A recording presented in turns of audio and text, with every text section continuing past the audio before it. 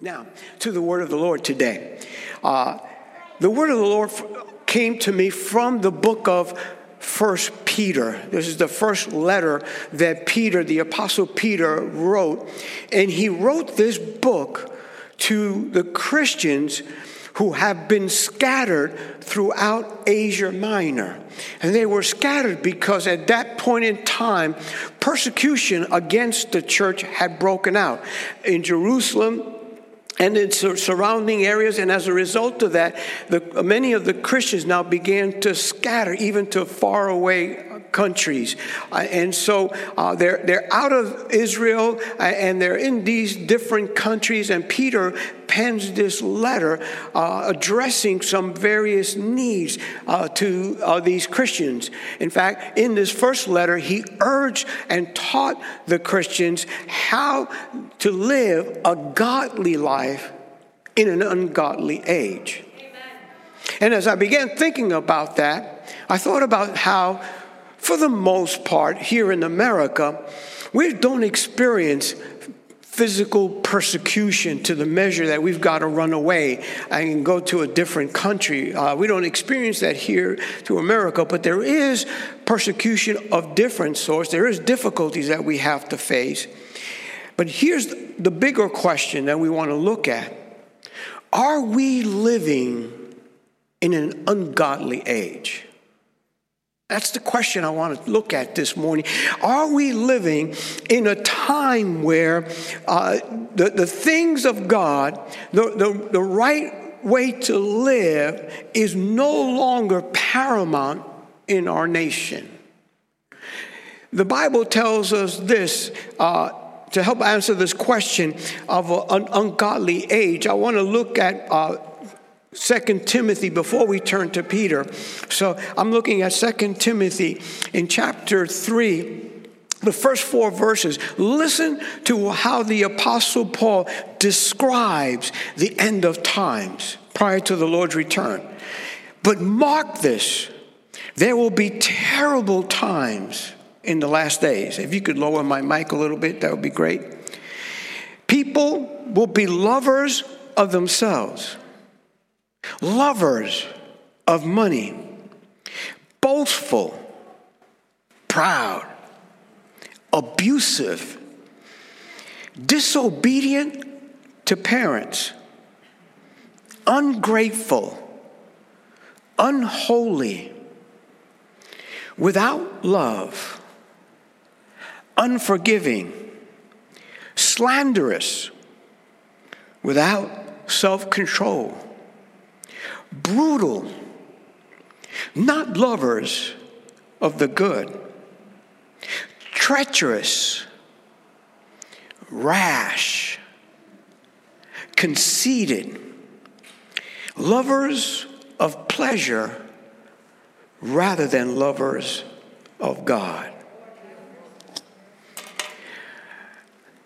If we look at today's situation and the atmosphere that we are currently living in, and just looking at some of the things that are described here by the Apostle Paul, the attitudes of people's lives, how they view life, I think surely you'll agree with me, we are definitely in the last days.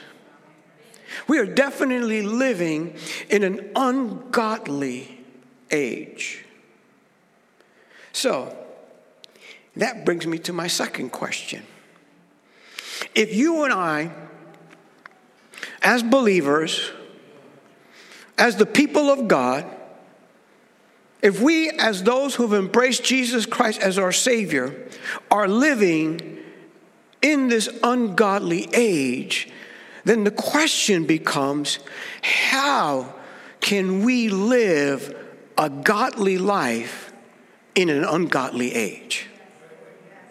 How can you and I live an ungodly life in an ungodly age? And that's what Peter addresses. So let's turn to Peter. 1 Peter chapter 2. Here's where our thoughts come from, starting in verse 11. Dear friends, I urge you as foreigners and exiles to abstain from sinful desires which war against your soul. Live such good lives among the pagans that, though they accuse you of doing wrong, they may see your good deeds and glorify God on the day he visits us. Submit yourselves for the Lord's sake to every human authority, whether to the emperor as the supreme authority or to the governors who are sent by him to punish those who do wrong and to commend those who do right. For it is God's will that by doing good you should silence the ignorant talk of foolish people. Live as free people, but do not use your freedom as a cover-up for evil. Amen. Live as God's slaves. Show proper respect to everyone. Love the family of believers. Fear God. Honor the emperor. Slaves, in reverent fear, submit yourselves to your masters, not only to those who are good and considerate, but also to those who are harsh. Now, living a godly life in an ungodly age. The first thing we need to establish is the foundation that everything else we're going to say is built upon. Notice that Peter addressed them as those who were foreigners and exiles. Again, remember, physically, they were living outside of their country because of the persecution that they were running away from.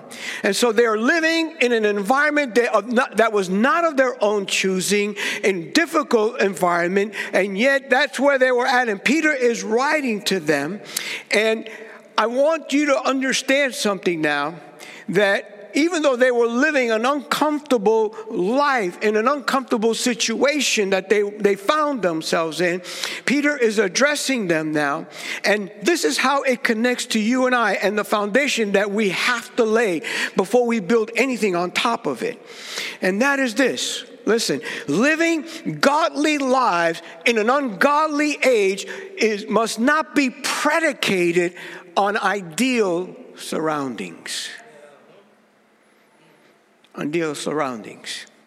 In other words, our desire and our commitment to live a godly life must not be predicated, conditioned upon God's blessings.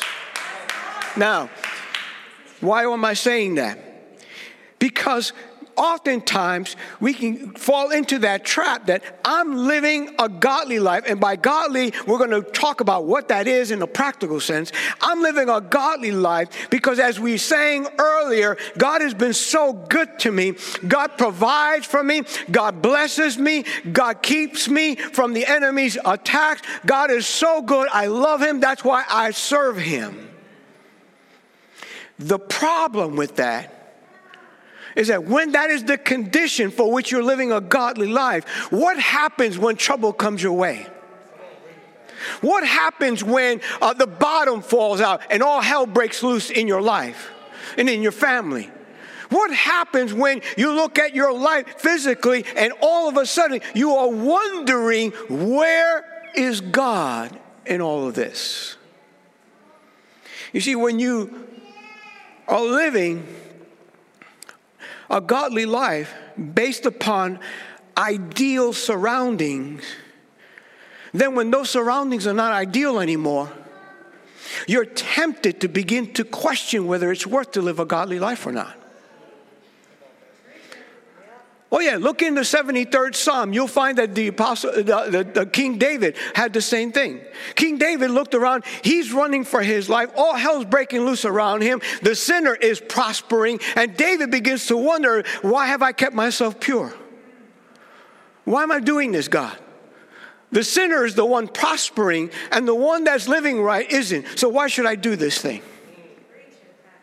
So from time to time, if we're not careful, we slip into this thing that I'm serving God, I'm living right because of what God has done for me. And we're talking about this ideal surrounding that God has created in our life. Now listen, I want to make sure you understand. I pray that God blesses you.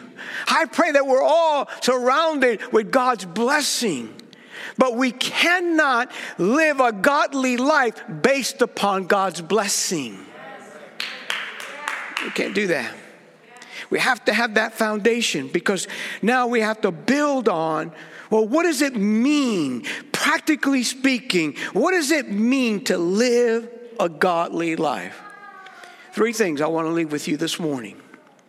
Number 1 is the word abstaining. Say that with me. Abstaining. Now, abstaining here, notice Peter said, abstain from sinful desires which war against your soul. Abstain, refrain, hold back from these giving in to these sinful desires, these temptations that come. Remember, as sin increases in these last days, as we're living in an ungodly age, if you can reference back to Timothy, where he is talking about there are going to be people, you're going to be surrounded by people who are lovers of themselves, who are lovers of money, who are boastful, proud, abusive, disobedient to their parent. Whoa. Everybody listen up now, especially you young people. You can't live a godly life being disobedient to your parents. I know the parents will say, yay, amen, pastor, preach it, pastor, preach it. But we're going to get to everybody in a minute now. Notice, unholy. Do you know the Bible says without holiness, no one will see the Lord? If you and I are thinking that, hey, my eternity is secure because I asked Jesus to come into my heart. But if we're not living a holy life, we're deceiving ourselves. Oh, no. This is going to be the trademark of this ungodly age. Without love, unforgiveness, slanderous, saying things against people to bring down and tear down their character. Without self-control, treacherous, conceited, lovers of pleasure rather than lovers of God. Oh no, and this is just a sample that Paul outlines of what's going to be going on, what the prevailing attitude is going to be in the last days. And the reason why I talk about this, I'm saying this, is because one of the pressures that is put on us in these last days, it is to get us to conform to the pattern of this world. It's why Paul said, don't be conformed to the pattern of this world. Why? Because what is Paul saying? Let me break it down very simple. Don't do what everybody else is doing.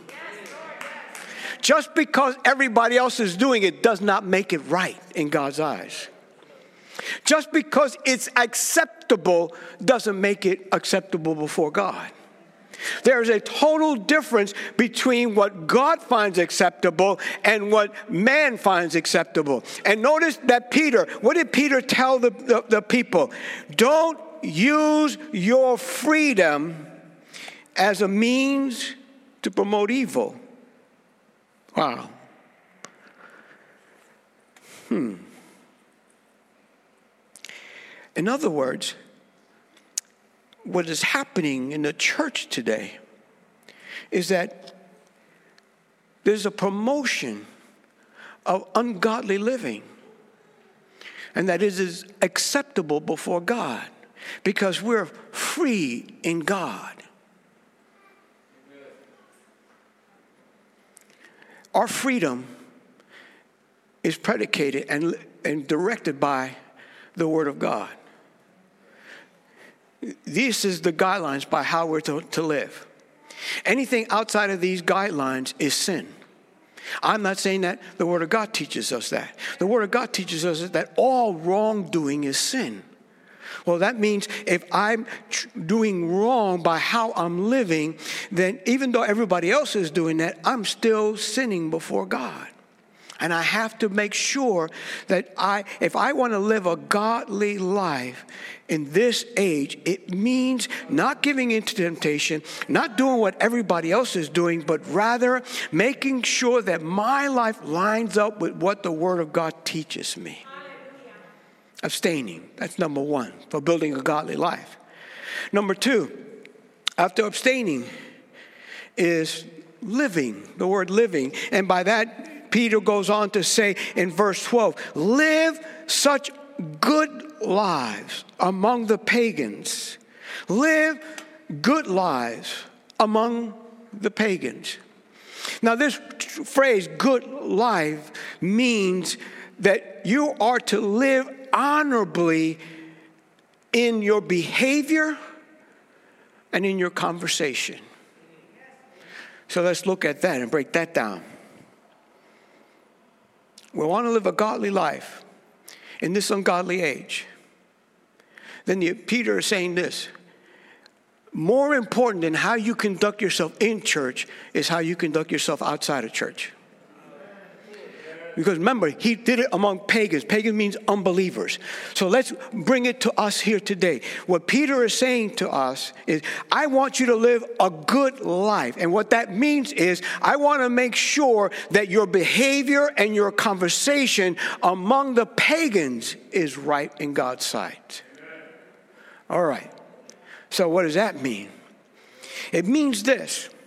That a godly life is proven more by how we live outside the church walls and how we live inside the church walls. Yeah, that's what it means.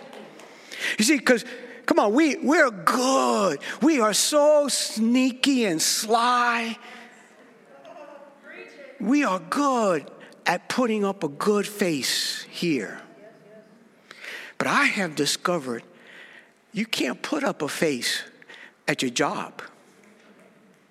You can't put up a face in school. You can't put up a face in your community. You can't put up a face among your family members that are unsaved. They see the real you. And Peter is saying, and not only do you need to abstain, don't give in to that temptation, but you've got to make sure that your conversation and your behavior among those that don't believe is godly. And can I throw in, of course, and I keep throwing this in because it's the age that we live in. Your conversation also means social media. Because social media is an extension. It's your voice out in the internet. So the question becomes, what you're posting on all of these social media apps, is your conversation godly? Or are you slandering somebody? Remember, slander is listed among the sins that are prevalent in the last age, in this ungodly age. How we conduct ourselves at the job. Are we involved in gossip? Are we involved in unholy conversations that are sexual in nature? Coarse joking, if you will. Do believers look at you and say, there is a godly woman? There is a godly man. See, we're good at labeling ourselves. But the question is, do unbelievers label you that? Because of what they hear you say, because of how they see you live, do they ascribe to you that name, godly, when it comes to your character? We're talking this morning about building a godly life in an ungodly age. And the first one we talked about was abstaining. And we're talking here about living, that we live good lives among unbelievers. Here's my last one. But look at your neighbor, tell him, buckle your seatbelt, the ride's going to get bumpy. I'm about to tell you the word that nobody ever wants to hear, but everybody needs to hear.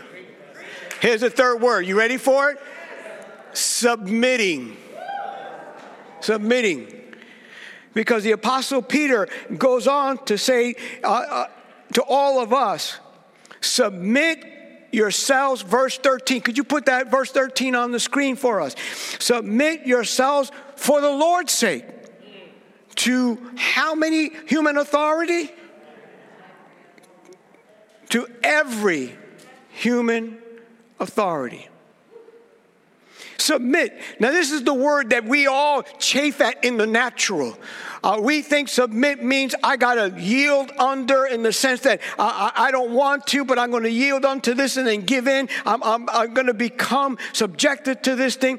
But here's what it means biblically. Submit means to recognize and yield and give in to the authority of God as it's expressed through human vehicles. See, because we're good at saying, well, I submit to God. Well, do you? Before you come to that conclusion, remember, God exercises his authority through human vehicles. So why does he say that? Well, the first thing he talks about is through all human authority. So let's break down what we're talking about, human authority. The first one I want to talk to you about is government. Government leadership specifically. Listen to what the Bible says in the book of Romans, chapter 13, the first 7 verses. Let everyone, come on, say everyone with me. Now look at your neighbor and say, everyone means you. Those of you with us online, everyone means you. Let everyone be subject, here it is, to the governing authority.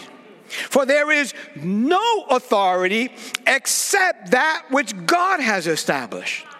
The authorities that exist have been established by God. Consequently, whoever rebels against the authority is rebelling against what God has instituted. And those who do so will bring judgment on themselves. For rulers hold no terror for those who do right, but for those who do wrong. Do you want to be free from fear of the one in authority? Then do what is right, and you will be commended. For the one in authority is whose servant?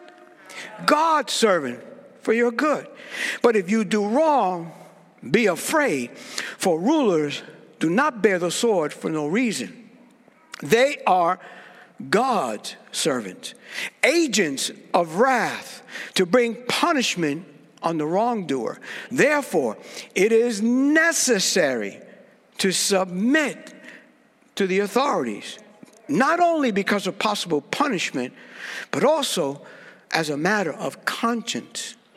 This is also why you pay taxes. For the authorities are God's servants. The third time he's saying that.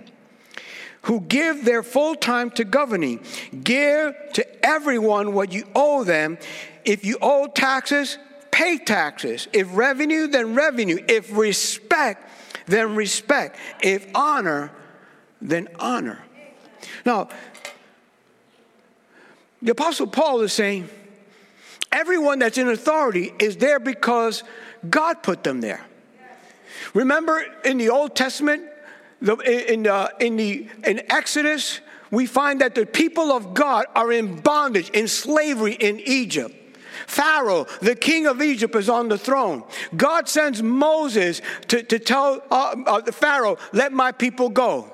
But God also tells Moses, and he's not going to listen to you. Why? Because I have raised Pharaoh up for this moment so that I might display my glory. Pharaoh, a man that had imprisoned God's people, God saying, I'm the one that put him there. I'm the one that got him in that place because of my purpose and what I'm going to accomplish. What am I saying to you this morning? Listen to me. It does not matter about somebody's political affiliation. Everyone that is in authority in government is put there by God. Not by you. You didn't vote somebody into office. God put them there. Now, people, and the Bible is now telling us and commanding us, I want you to submit to them. And remind you, when Paul wrote this, he was in prison in Rome, and the man that was on the throne was Nero, a man who was going to persecute Christians, and he was under arrest for being a Christian. And yet he's saying, honor him. Honor the man that's put you in prison. Honor everybody in authority. Why? Because everybody that's in authority exists there because God put them there. Therefore, to rebel against them is to rebel against God. And anybody who rebels against God will be punished. See, what I'm preaching this morning is this. We live in a state now, in this ungodly age, where everybody's rebelling against everything. Nobody wants to submit to anything. Everybody wants to be their own God. And yet we have clear mandate from heaven in God's word that we cannot live a godly life in this ungodly age unless we are submitting to every human authority, because they all have been established by God. So the first submission is dealing with government leadership. Here's the second one. He goes on to say, slaves. Let me get back to Peter. He goes on to say in verse 18, slaves, in reverent fear, submit yourself to your masters, not only to those who are good and considerate, but also to those who are harsh. Now, of course, we don't have slaves anymore in this country, but I want to connect this to our employers. For the Bible tells us in Colossians chapter 3, verse 22 and 23, slaves, obey your earthly masters in everything, and do it not only when their eye is on you to curry their favor, but with sincerity of heart and reverence for the Lord. Whatever you do, work at it with all your heart as working for the Lord and not for human masters. So what is that talking about now?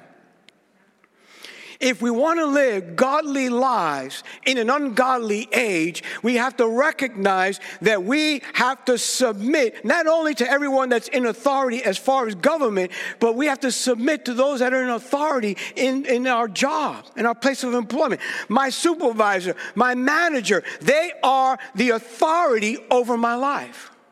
And notice the Bible says something that, again, we chafe at. We can't that can't be. It just can't be in God's word. Because he said, I want you to obey them, even the ones that are harsh to you. Submit to them. See, we live in a day and age where that's not happening. Oh, no. I got a heart problem on my job. I'm going to deal with that. Nobody's getting over on me.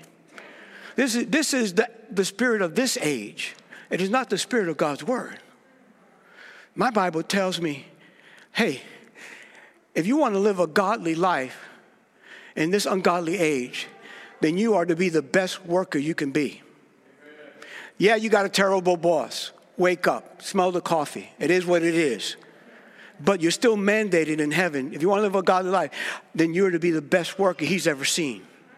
Well, but he doesn't deserve it. It's not about him deserving it. It's about you represent God. And he also represents God, because him being in authority over you means you are commanded to submit to everyone in authority. That means, listen, that supervisor that you hate, or let me not use that strong word, you don't like that person. That means I don't like the person God put over me. Ooh. I told you it was going to get bumpy. I told you it was going to be hard.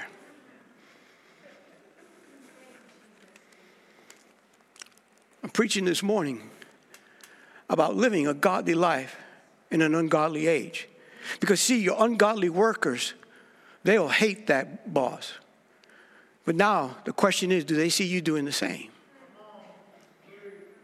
And the Bible said, hey, and do it, live a good life and do everything, do your best when their eye is not on you.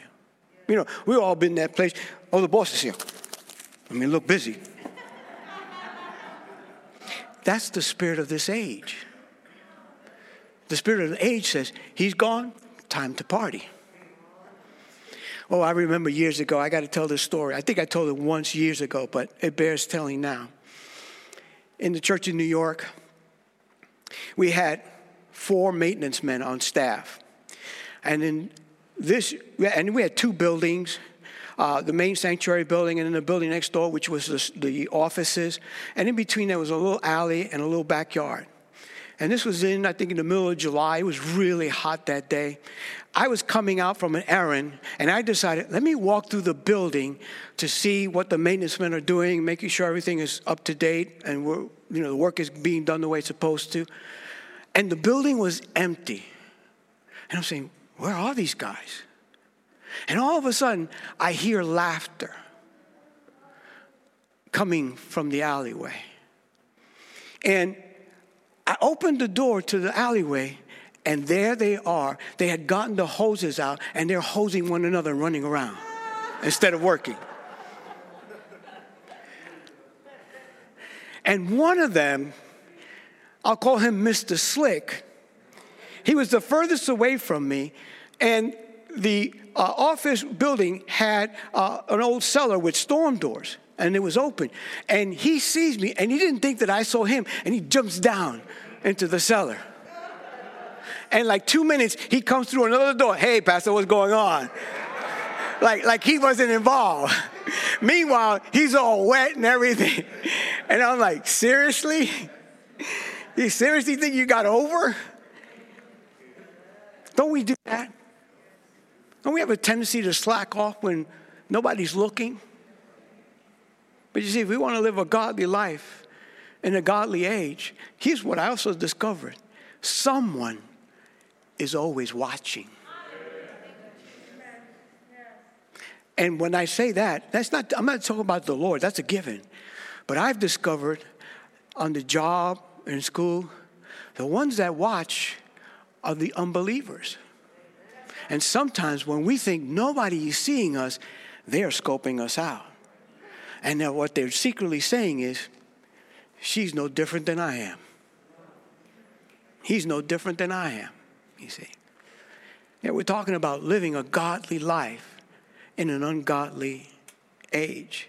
And if we want to do that, then we have to be submitted to our employer and be the very best employee we can be, and not just when his eye is on us, but all the time. 2 more, and then we're going to wrap it up. 2 more areas of submission. And this next one is called the home structure. Because Peter, in the 3rd chapter, let me read verses 1 through 7 now.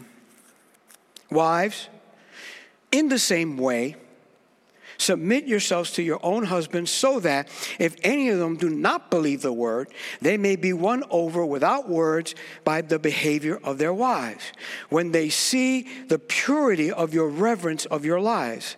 Your beauty should not come from outward adornment, such as elaborate hairstyles and wearing of gold, jewelry, or fine clothes. Rather, it should be that of your inner self, the unfading beauty of a gentle and quiet spirit, which is of great worth in God's sight. For this is the way the holy women of the past put their hope in God, used to adorn themselves. They submitted themselves to their own husbands, like Sarah, who obeyed Abraham and called him her Lord. You are her daughters if you do what is right and do not give way to fear. Husbands, in the same way of submission and understanding God's purpose, in the same way,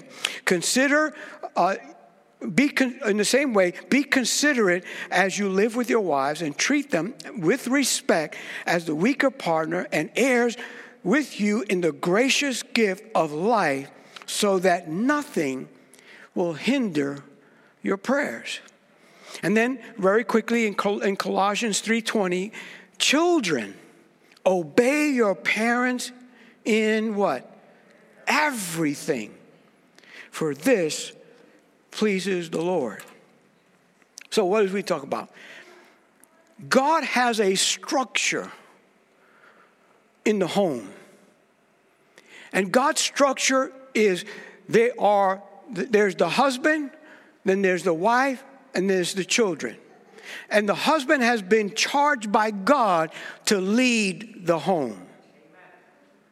Therefore, because he is the leader, the one in authority put there by God, then now the Bible teaches us that wives and children are to submit to him. Now, what this means is the understanding of the structure of God's order. And whenever we get out of the structure of God's order, we do not get God's blessing. The reason why so many homes are in disarray, the reason why the blessing of God does not fall on the family is because they're not following God's order. Now, the one who has the biggest responsibility is the husband and father. Why? Because he's the one that's going to answer before God. He's the one that's been charged by God and say, you are to lead this home. Husbands, fathers, listen, you are the one. You cannot delegate your responsibility and then mandate your submission. You cannot say to your wife, you handle this, but you better submit to me. You have to recognize that your number one responsibility is to get before God, find from God what your family needs, and provide that for your family. Not just physically, spiritually, emotionally. You are the leader of that home. And you lead not by mandating submission, but by practicing it. You cannot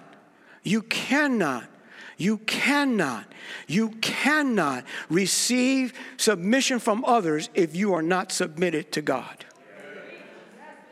See?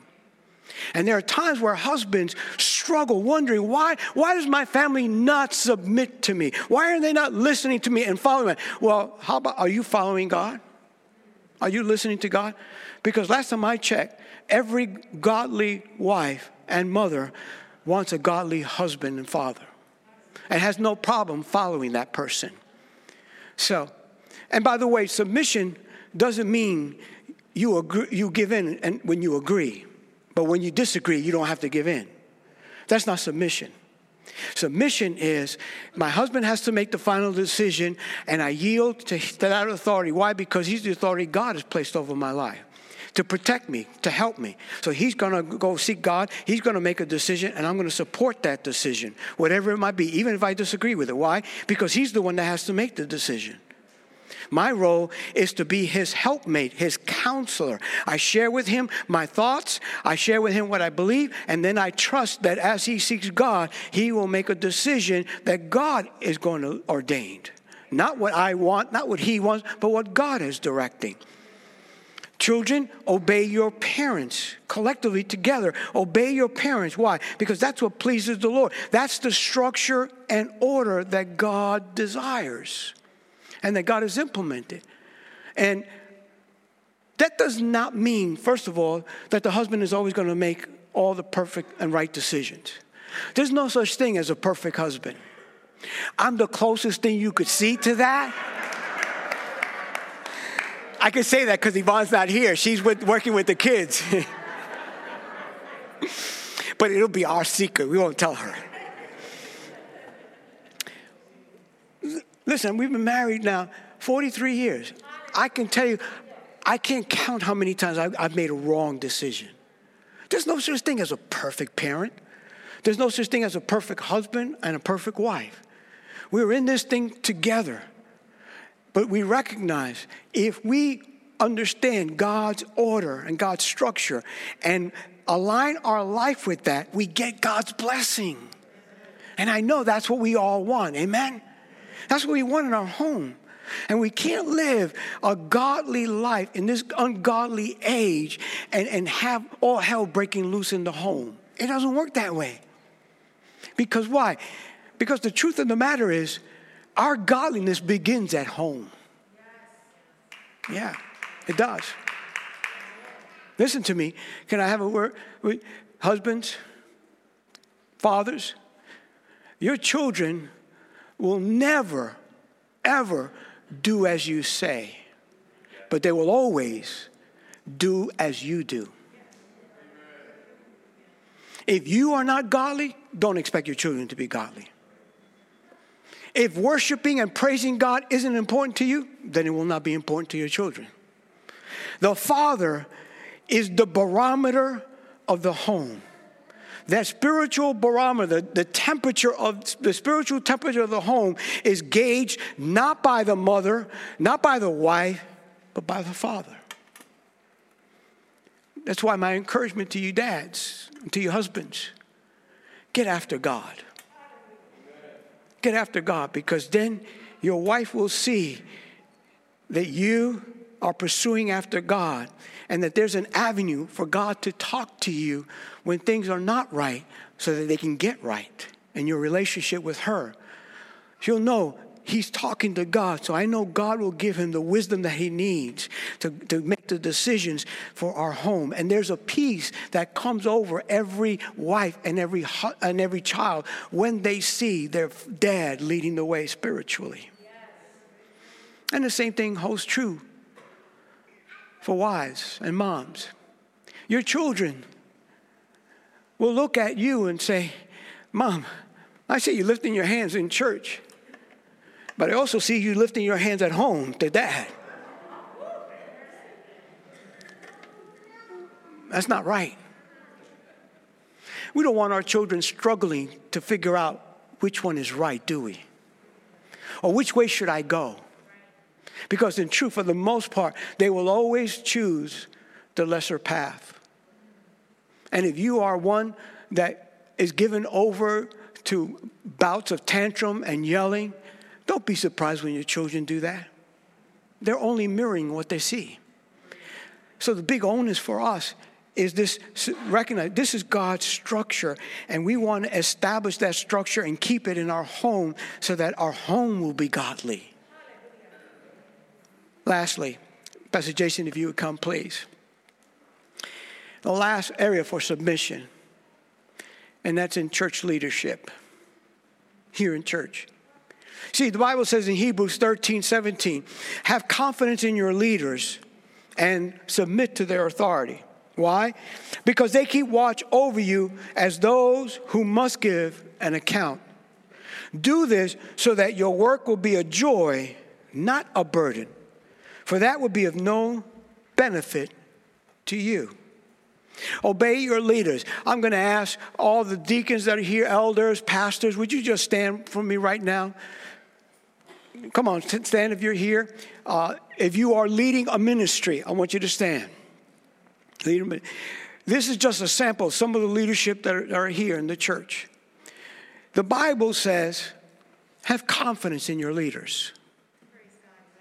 These are the people that God has raised up to oversee the church, to govern the church, to lead in the path that God has outlined for us. Whether it's their respective ministry, whether it's the overall structure as the deacons and the elders, they're part of what we call the leadership council. The technical term for it in the business world is they're the board of the church to help make decisions with me on what we ought to do and how we ought to do that.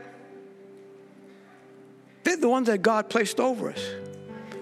And the Bible says, submit to their authority. Recognize that their authority doesn't come from a human being. It doesn't come from the church. It comes from God.